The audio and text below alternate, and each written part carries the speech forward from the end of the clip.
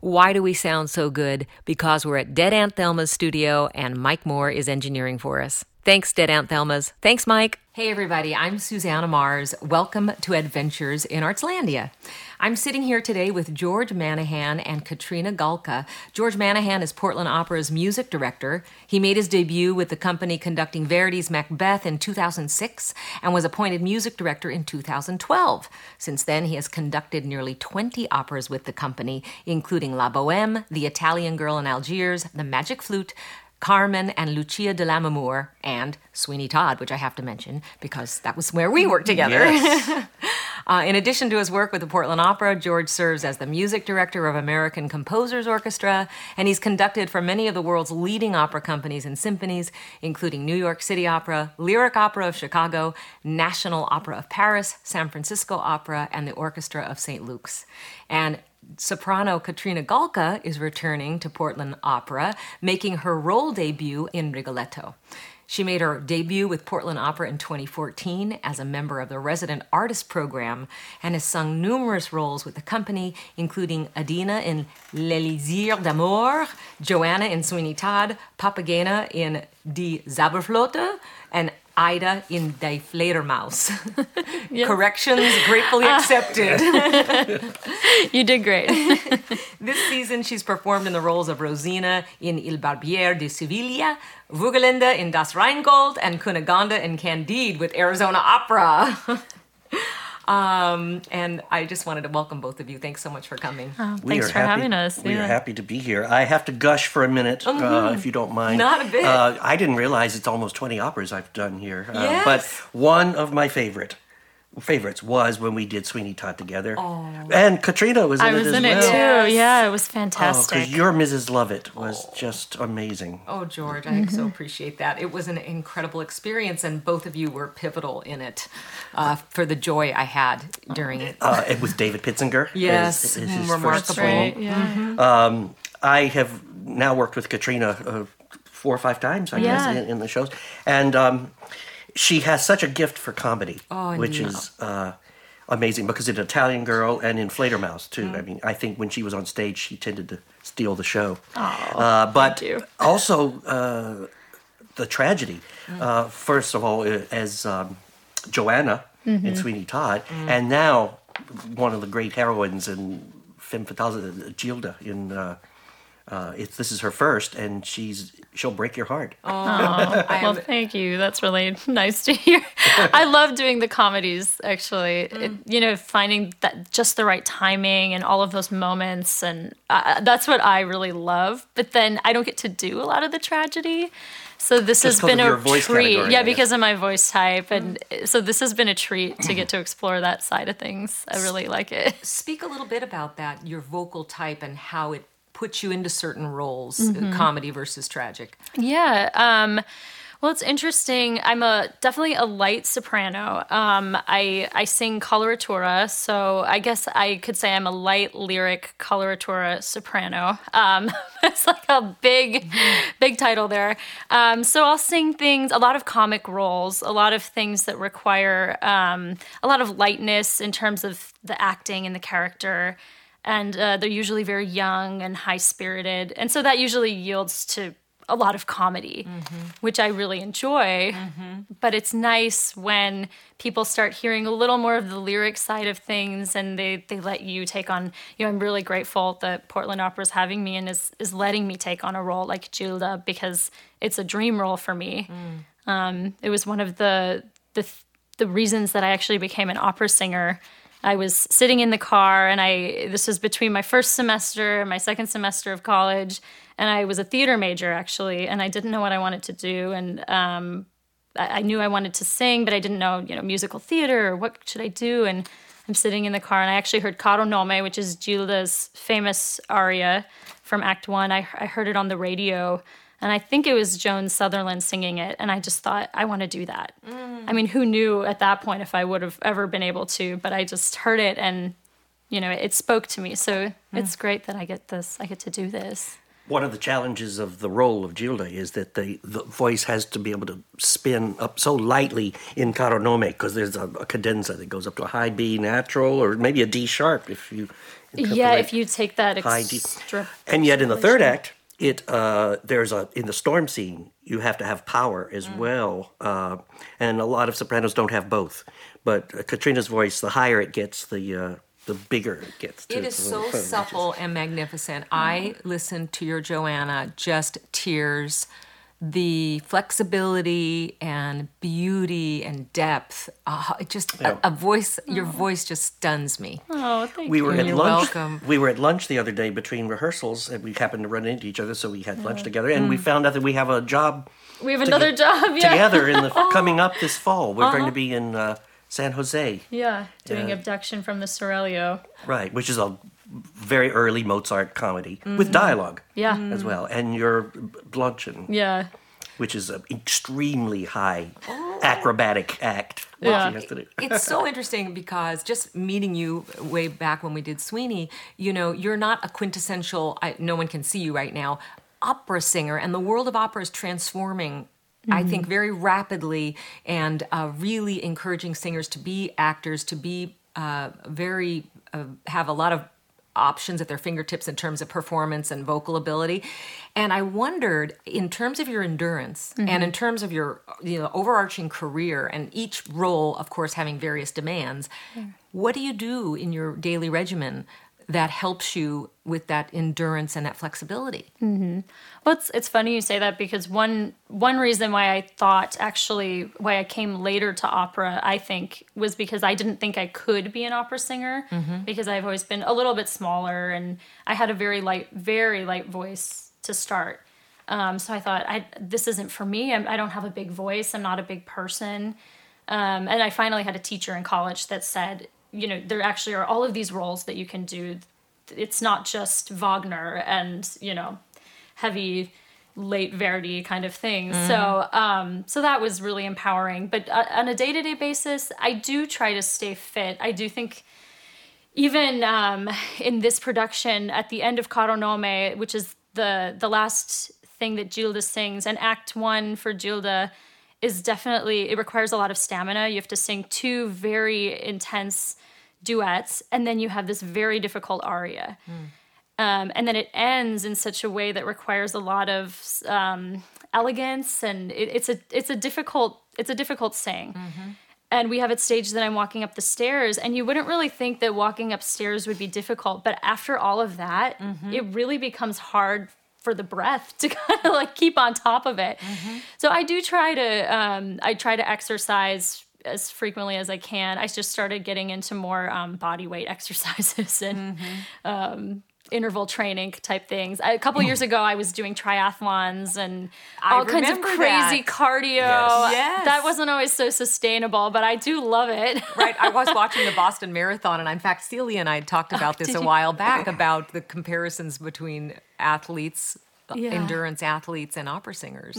It's pretty fascinating. I think she understates it. I think she's a fanatic for exercise? Yeah, at least I remember during Sweeney, you were always comparing notes with someone in the cast, the Beatle. We had done the Insanity program. Which, I really liked it, actually. I felt like I was getting a great workout. But I've been told by some voice teachers, maybe it would be better if you take it easy and do some yoga and swimming instead. Right. Well, and as a member of the resident artist program, I know at Portland Opera, they are encouraging myriad types of exercise, including yoga and Alexander technique and all the various techniques that help singers make sound and remain flexible. It's exciting. How do you keep your arms going, George? Well, I've been a runner all of my life. I figure since I make a living waving my arms, the upper half, if I run, at least I work the lower half. I wish you could see George put his arms up, because it's very elegant. But I don't skate or ski or anything. Being a Southern boy originally, it just wasn't. There wasn't snow and mountains. But I wanted to take it up, but I thought, it's too late. And if I break my arm, if I don't wave my arms, they don't pay me. That's right. So there's just, tennis. That's tennis right. and running. That's, I was keep it to that. So tell us the story of Rigoletto and the highlights and the things that you're really looking forward to. Well, I'll tell you that it sounds like I probably say this every time, but Rigoletto is one of my favorite operas of all time by Verdi. It's from his middle period, but I think there are only a handful of operas in the repertory that are considered perfect. Like Don Giovanni by Mozart is a great opera, and he's he's pushing the envelope and going into theatrical devices but it's not a perfect opera. There's the story is a little uneven in places, but Rigoletto is one that the characters are all three-dimensional. The plot is airtight. You follow it, and the speed of which the action takes place is amazing. The first act is only 15 minutes long. And in that act, you get the exposition of what's going on, who's who, what the intrigue is going on, and it all happens on what I call real-life time.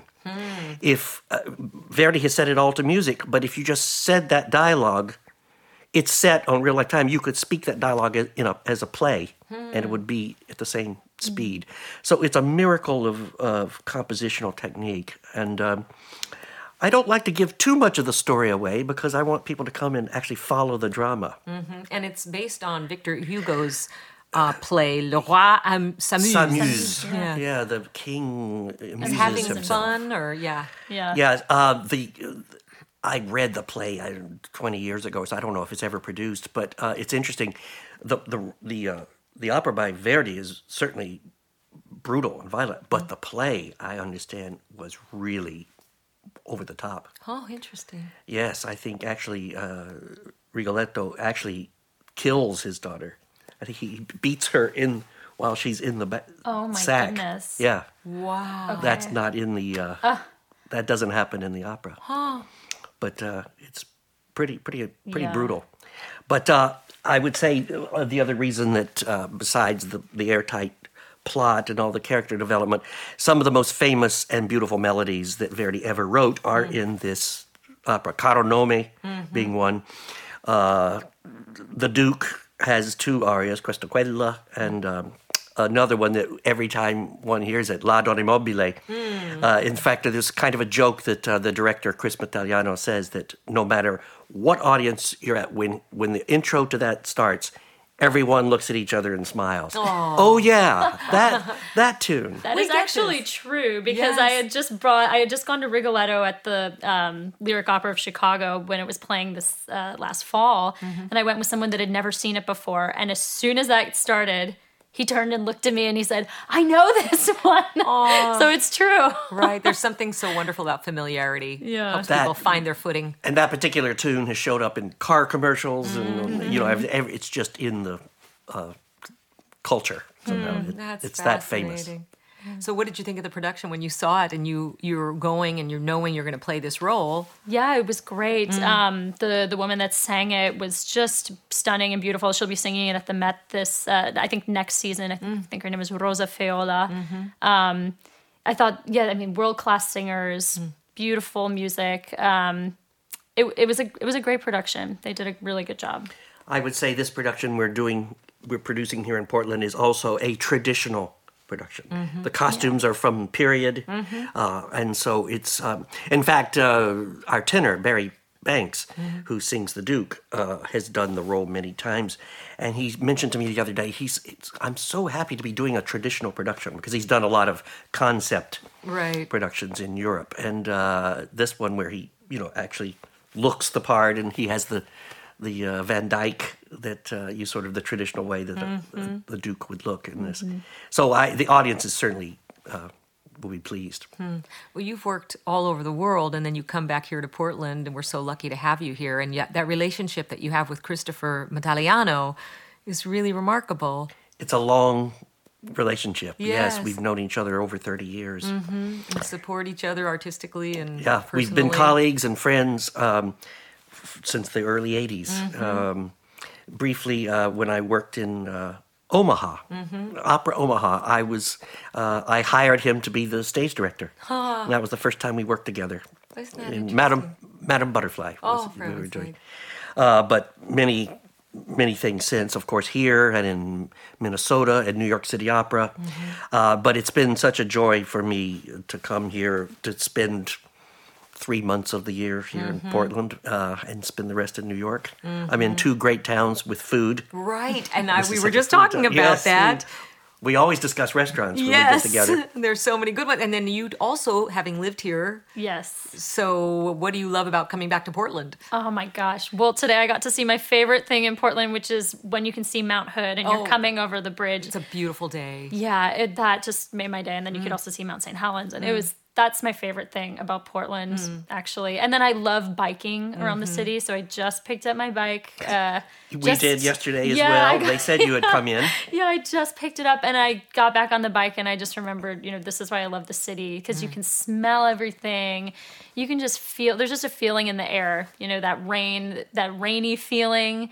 But it's just beautiful and fresh. And the cherry everything blossoms feels on alive. the Oh my Esplanade gosh. right now. Oh my Yes. gosh, they're just gorgeous. Yeah.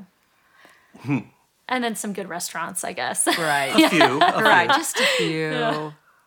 Do you have any recommendations? Do I have any recommendations? Well, I love Le Petit Oiseau, but it isn't. Little Bird. So, Little Bird I love. And then I believe the chef from Little Bird and Le Pigeon just opened another restaurant now. I can't recall the name of it. So They're look in the that Pearl up. area? Yeah, the Little Bird is right near the Big Pink. And Le Pigeon is on the east side. Uh-huh. So I like those. Well, my wife and I will be going. I love Boki Bowl, which is right by the opera. Yes. And Bunk Sandwich Bar right there. Oh, yeah. Oh, and Clark Lewis is Clark right there. Lewis is a favorite of mine. Yes, I like and Clark then Lewis too, yeah. right, I mean, now I'm going to go, but across that bridge, across the Tilicoom Bridge, which I love zipping across, Elephant's Deli, to pick up stuff and people watch and stuff. Yeah, I mean, golly, if I really thought about it, we could go on. I know. Yeah. I'm curious to ask you about why is this role your debut and how people categorize roles in opera? Because going from a resident artist where you perform many roles, but those don't count, quote unquote, as a debut, or Well, how I would you think say? this is my debut in this role, but not with the company. I've never done this role before. Opera has a lot of very specific categories in terms of what each voice can do. Although I think, interestingly, even though we try to categorize voices, there are so many that don't necessarily fit into those. It's kind of interesting.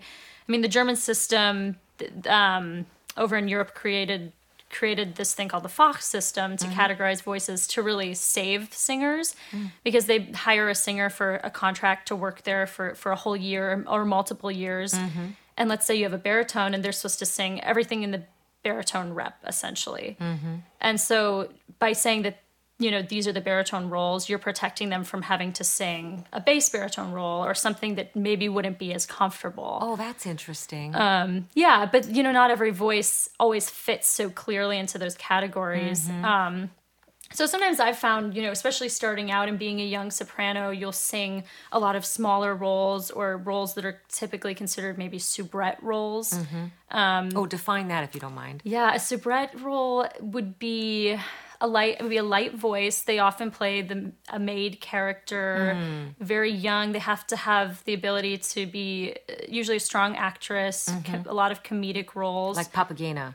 Yeah, like Papagena is perfect. Yeah.